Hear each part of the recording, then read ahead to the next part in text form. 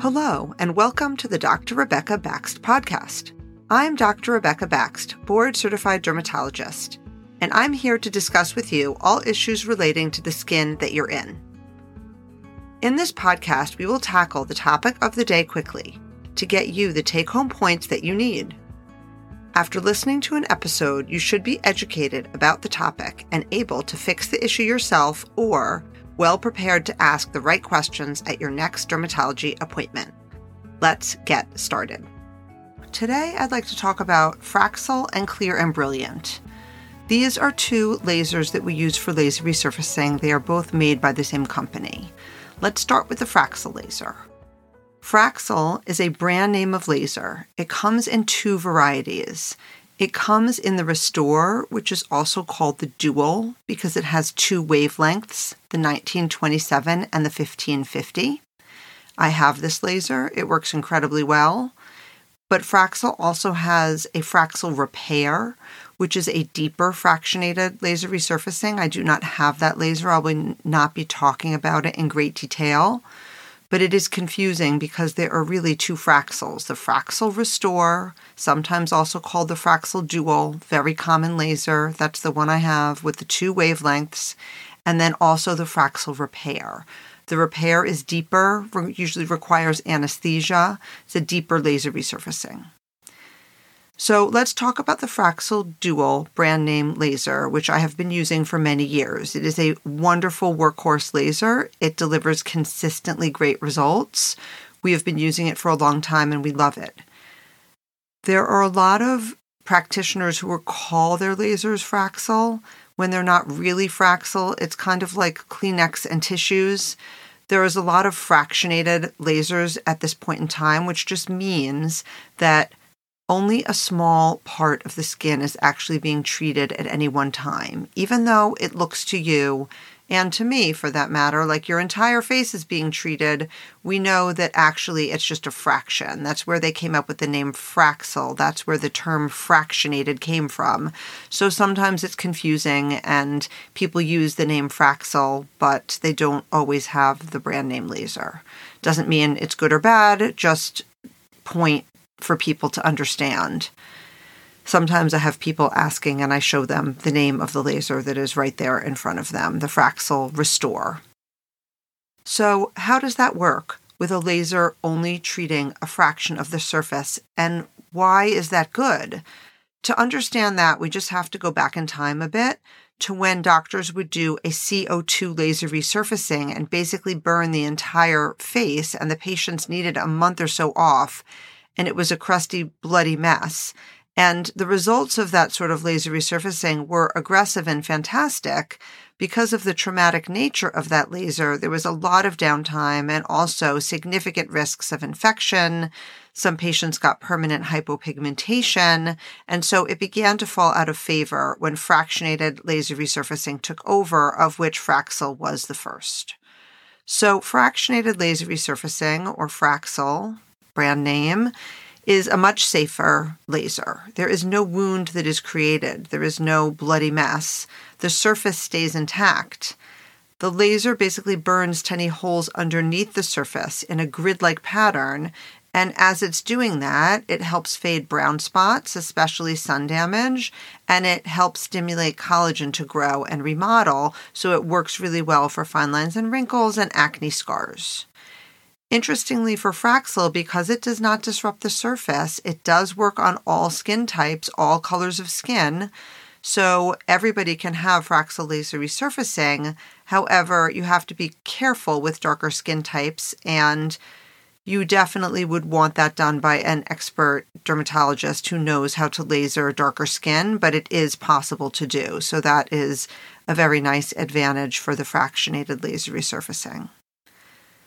So very specifically about the Fraxel Dual Restore, it has two wavelengths. The 1927 wavelength is typically thought to be better for hyperpigmentation. It is a little bit more superficial. And the 1550 wavelength is thought to be better for acne scars, collagen growth, general resurfacing. But I always tell patients that both of them work well. When we first had the laser, it was only a 1550. They added the 1927 afterwards, and the 1550 does get rid of a lot of hyperpigmentation. So depending on what the patient needs, I will often do a combination of the two, or sometimes we just stick to one wavelength. It really depends on what the patient's issues are. Typically, the protocol in our office, and generally speaking, is around once a month for 3 to 5 months for fractionated laser resurfacing, or Fraxel. I usually try to do a minimum of 3 because you figure by the time you've done 3, you've covered most of the surface of the skin. Sometimes I will do 4 to 5. I will try to do them in a row. Sometimes we separate them further depending on the patient's schedule or the summer. We don't want to be doing laser if you're going to be in the sun. And then in terms of maintenance, I often recommend 1 or, depending on the issue, sometimes even 2 a year for maintenance. While the laser does make a permanent change in the skin, we all continue to age, and as we age, we lose collagen, and people with old sun damage, even if you made some of it better, you're still going to see more old sun damage coming out over time, so it does always require some type of maintenance. In terms of preparation, before the treatment, I recommend that people stop blood thinners if it's possible to reduce any bruising that might develop, although bruising would be incredibly rare from this laser, and it can be done on blood thinners if necessary. I also recommend stopping retinoids such as retinol or Retin-A. It can be done on those creams, but the settings might need to be adjusted because those do thin the skin, so I prefer patients to stop them a few weeks in advance. While we're going through the laser treatments, I often suspend the retinoids because by the time you finish healing from the laser and then it's a few weeks and you're doing it again, sometimes we just don't do them for a number of months. But you could use them for a couple of weeks in between and then stop them again if necessary. If somebody is acne prone, occasionally I will pre-treat them with an oral antibiotic like doxycycline to prevent a breakout after the laser. This is uncommon, but it does happen sometimes, and it is easy to treat and prevent. Sun avoidance before and after is really important. I tell people if you are not going to be avoiding the sun, why bother doing the laser? So we do take sun protection really seriously for our laser patients and just in general. And if the patient has a history of a herpes blister or a cold sore on the lip or the face area, we definitely pre-treat them with an oral antiviral such as Valtrex or acyclovir for a day or 2 before, during, and a day or 2 afterwards to try to prevent that from happening. Again, that would be rare, and it's on a case-by-case basis, but we do offer that. While patients are in the office, it's basically about a 2-hour appointment, an hour and a half to 2 hours. We have a topical numbing protocol. So the patient comes in, they sign their consent form, they have their photos taken, and they're brought into a room, and they sit there for a while, bring a podcast or something to read or listen to or your phone, because we put numbing cream on their face. By the end of the numbing protocol, it's one of those I can't feel my face type of situations, but that's really what we want so that when we do the laser, it is tolerable. So the numbing protocol typically takes about an hour, and we also have some icing that goes on in that protocol. And then I come in and I do the laser. The patient has goggles on. We do the laser. There's a cold air blowing from what's called a Zimmer chiller that makes the laser more tolerable. Everybody tolerates it. It is definitely a little uncomfortable. We do 8 passes to all areas of the face typically. Sometimes we'll do less if there's an area that isn't as important and it hurts a little bit, such as the upper lip. Maybe we'll do 6. But we typically try to do 8 passes of the laser to all areas, so we count it. You hear us counting 1, 2, 1, 2, 1, 2, 1, 2, and then it's 3, 4, 3, 4, 3, 4. I tell patients they're usually fine on the 1, 2, 3, 4, 5, 6, it hurts a little bit, and 7, 8, they're ready to move on to a new area. But like I said, everybody tolerates it. Afterwards, it basically feels like a sunburn for a few hours. It kind of burns a little bit. We have patients doing either Aquaphor or cold compresses or a laser enzyme gel or light oil-free moisturizer if they're acne prone. And after a few hours, it really feels normal. However, the skin is red and swollen for a couple of days, and then it feels a little bit gritty because these little burnt pieces of the undersurface of the skin work their way out. It's not a laser peel. It really feels more like sandpapery or gritty afterwards.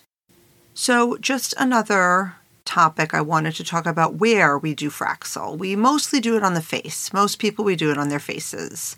But we also do it on the neck and the chest and the hands, sometimes the arms. And I will also often do it on scars. So Fraxel laser really works on kind of any skin, on any part of the body. Obviously, most of us spend the most time focusing on making our faces look the best, but it works great on necks. It works great on chests. I've done it on arms. I've done it on hands. And it works really well to help the healing of scars or the improvement of how scars look. So those are where we do the Fraxel. And now we're going to talk about Clear and Brilliant. I'd also like to talk about Clear and Brilliant. Clear and Brilliant is basically a cousin of Fraxel. We call it a baby Fraxel. We also call it Light and Bright. It's made by the same company. It's much less powerful, but it has two very similar wavelengths. It has a 1927, same as the Fraxel, and also a 1440, which is very similar to the 1550. And it works the same way. It's a fractionated laser resurfacing. It's just much lower power. So patients can just numb at home, and they're really just pink for a day or so. It does not have so much redness and swelling, and they don't need the big numbing protocol. Everything else really is fairly similar in terms of avoiding the sun, et cetera, et cetera. And we usually do 3 in a row and then 2 a year for maintenance on the Clear and Brilliant. So in summary, when we talk about Fraxel laser, it's a brand name. There are 2 brand name Fraxels, the Dual/Restore that has the 1927 and 1550. That's what I have in my office. That's the most common type of Fraxel. There's also a Fraxel Repair, which we didn't really go into details with since I don't do that laser. It's a deeper laser resurfacing, usually requires anesthesia. And when we do Fraxel, it's typically a series of 3 to 5 in a row. Sometimes we spread it out a little bit based on personal preferences and schedules. It's typically once every 4 to 6 weeks. And you're a little red and swollen for a couple of days, and it's about a 2-hour office appointment. It works very well to treat hyperpigmentation, especially sun damage. It works well for acne scars. And it really has been around for a long time, and it's an incredible laser.